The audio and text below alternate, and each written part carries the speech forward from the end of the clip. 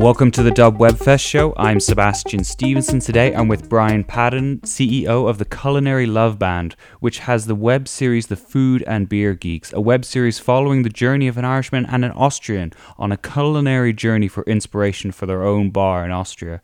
Brian tells me about the journey and more about the Culinary Love Band. And so, Brian, welcome to the show. Could you actually just tell me about the Culinary Love Band and what it is, and also maybe why you did this web series? Thanks, Sebastian. So, the Culinary Love Band is a food and drink concept group which oversees two bars at the moment. One is called Charlie P's. It's a pub that was based in Vienna with a dining room restaurant since 1997. And then the other is the Brickmakers, another craft beer specialty bar with a barbecue kitchen called the Big Smoke. And then the third concept we oversee is Slow Tacos, which is a taqueria. So that's a concept basically where we got inspiration from different interpretations of tacos. And then we made up our own taco combinations that are using definitely an influence of Mexico, but a lot of other places as well. And then we try and source all of the ingredients that go into them as locally as possible.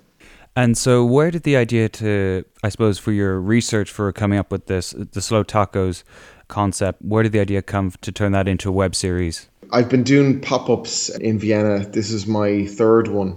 And I found a location just close to the city centre based on the banks of the Danube Canal. It's very central, but it's also, I suppose, a little bit isolated. And I just thought of various ways of how to, I suppose, share the message. So I met a young filmmaker called Jakob Fischer, Viennese filmmaker here, 3 years ago for the first pop-up concept, which was a burger concept called It's All About the Meat Baby. So we made a short film about 4 minutes long. And then we made these stickers. So it was a combination of spreading the message with stickers about the film and also the restaurant. And then people could watch it on YouTube. So it just seemed to go down really well with the Viennese and the local people here. Then we decided the following year we would do another pop-up concept based on, in London I tasted for the first time American barbecue. So I was just madly excited about that and I wanted to learn more. So I decided to go over with two chefs to Texas to learn about authentic barbecue. And the guy, Jakob, who made the film, came along and with a film crew, and we made another short film. This time it was more documentary, called Big Smoke in Texas, and that was about 12 minutes long. And we launched that as on YouTube, and we had a premiere of it in an art house cinema here in Vienna. And that was just a great way of kind of showing behind the scenes of who we are and what we do. Yeah, it went down very well with people. People seemed to like it. I was going to Glastonbury Festival that summer of last year, and I ended up going along with a fella who's another filmmaker, Sebastian Meyer.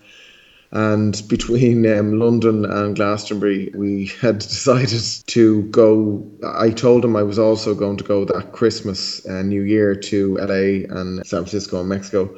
And he said, yeah, he'd come along and we'd make a small kind of like a web series and put it on YouTube. So kind of blossomed from that, and I had absolutely no idea how to really spread the message of a YouTube series. So we kind of had to learn hands-on. And yeah, that was it really. Was that the thing you learned when making the web series, was about distribution, or was it simply even just the whole process? Because I would just guess that making a short film and making kind of an episodic series, even if it's a short one, is a very different process. And I suppose that's kind of something that was new to you, because obviously you've been introduced to filmmakers. I'm not quite sure if you have a film background yourself or if you're primarily sort of a culinary background.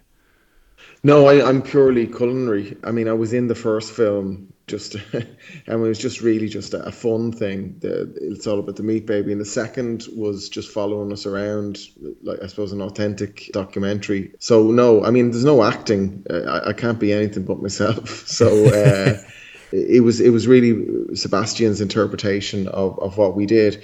But I mean, to be honest, what a huge influence for me was my kids. I have two, at that stage they were 14 and 12, and they were just hooked on YouTubers, and they kept on talking to me or telling me about these different YouTubers, how loads and loads of people, loads of kids tune in and look at YouTubers. And then their mom took them to a a YouTube convention in Milan, I think about a year and a half ago, and it just struck me that it was an amazing medium to share something, something filmed. And then we used kind of guerrilla marketing and just localized marketing here with a film premiere for Big Smoke, Texas. I think it's just still got under 20,000 views, so it's not a big amount of views, but we realized with the Food and Beer Geeks that we really had to, have some type of strategy on how people would get to see it.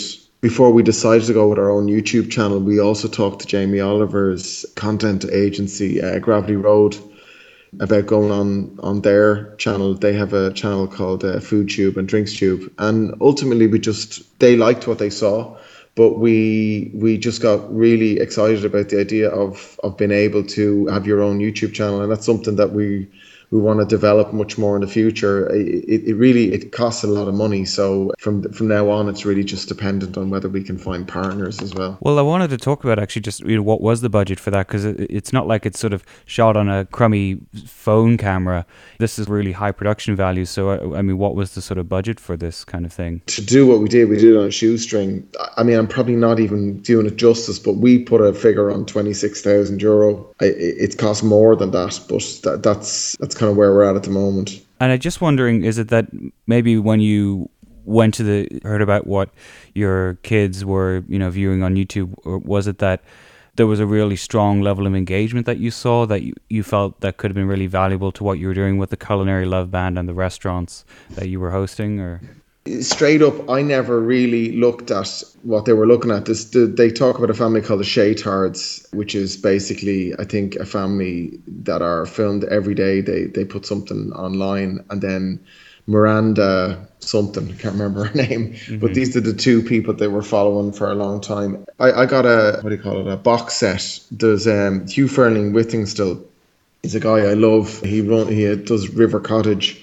And I got a box set of that for Christmas, and I looked at it and I absolutely loved it. Like, it was just, for me, if you're kind of really into food and stuff and growing your own vegetables and being sustainable and those kind of things, it was amazing television, but there's nothing else like it. And it's the same as straight up talking to Jamie Oliver's guys, getting a decision from people like that. Or we talked to Vice Media as well, and they really liked what we did, and they collaborated on the first film a little bit.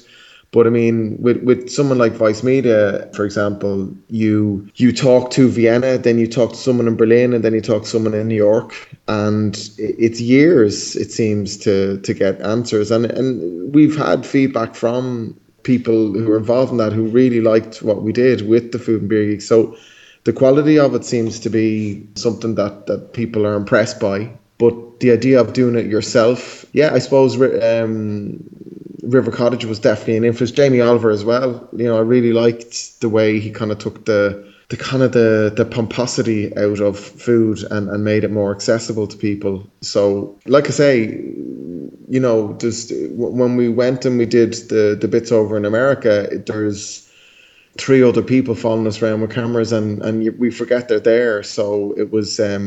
It's not really, it's not staged in any way. It's just like basically following what's happened, and then Sebastian, I suppose, makes his interpretation. So from my side, it's all culinary. I know nothing about filming really. Okay, well, I suppose you probably you know nothing about film. You probably learned a ton about actually when it came to making it. Even I presume you would have some idea of some of the planning that was happening during the thing. So I suppose the whole thing was sort of a general learning experience for you about how, making video was and things like that. Yeah, definitely. But I really wanted, I don't know, I suppose what I've done all my career is when I don't know the answer to something, I ask someone who does, and I don't start trying to bullshit that I know the answer. So I really don't know anything about filming. And Sebastian's style is not really to direct us. I would definitely in post-production and editing have more of an idea now. But when we were on the road, it was just for me anyway, preparing in terms of who was going to meet and, what kind of subjects we would talk about. And really, for me, primarily, I was learning about tacos and constantly thinking of how I would conceptualize the restaurant offering, the food offering. We got very, very lucky in that we took a producer along with us who was very inexperienced and didn't do the greatest job on earth. So the best, the least said about that, the better. But we ended up having a very spontaneous element to what would happen. For me, we end up meeting these superstars. Like I'm crazy into beer, craft beer, and we met like the pioneer of craft beer in the States, Mark Carpenter. I mean, the pop-ups, Anthony Mint runs Mission Chinese, and he's a hero of mine. So I was more interested in the content, and the guys were, I suppose, just capturing it. And then, yeah, I definitely got a more of an understanding of it when we came home and the editing process to it.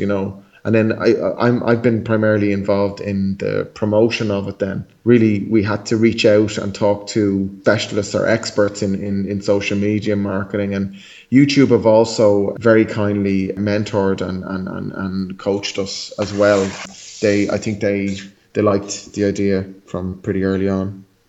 Has there been much translation between people watching the web series and people going into this particular pop-up place that you have at the minute, the Slow Tacos? Yeah, definitely. Like, what we didn't want to do was an advertorial. I had absolutely no interest in doing that. And hopefully we achieved that. We've purposely tried to look at getting people to look at it, be outside of Austria as well. So, for example, season 2, we start filming in Czech. We're going to Pilsen and Prague at the middle of October, and we actually filmed already in Ireland. So we did a week in Ireland. It was actually not a week. We did 4 days where we managed to do east, north, south and west. And that forms the next part of the series. And the season 2, we also had to kind of understand what a strategy is, because we need partners to kind of help us financially. So we've decided kind of season 2 is based on countries, and it's based on what we love doing or interests we have. So it's kind of food and drink travel.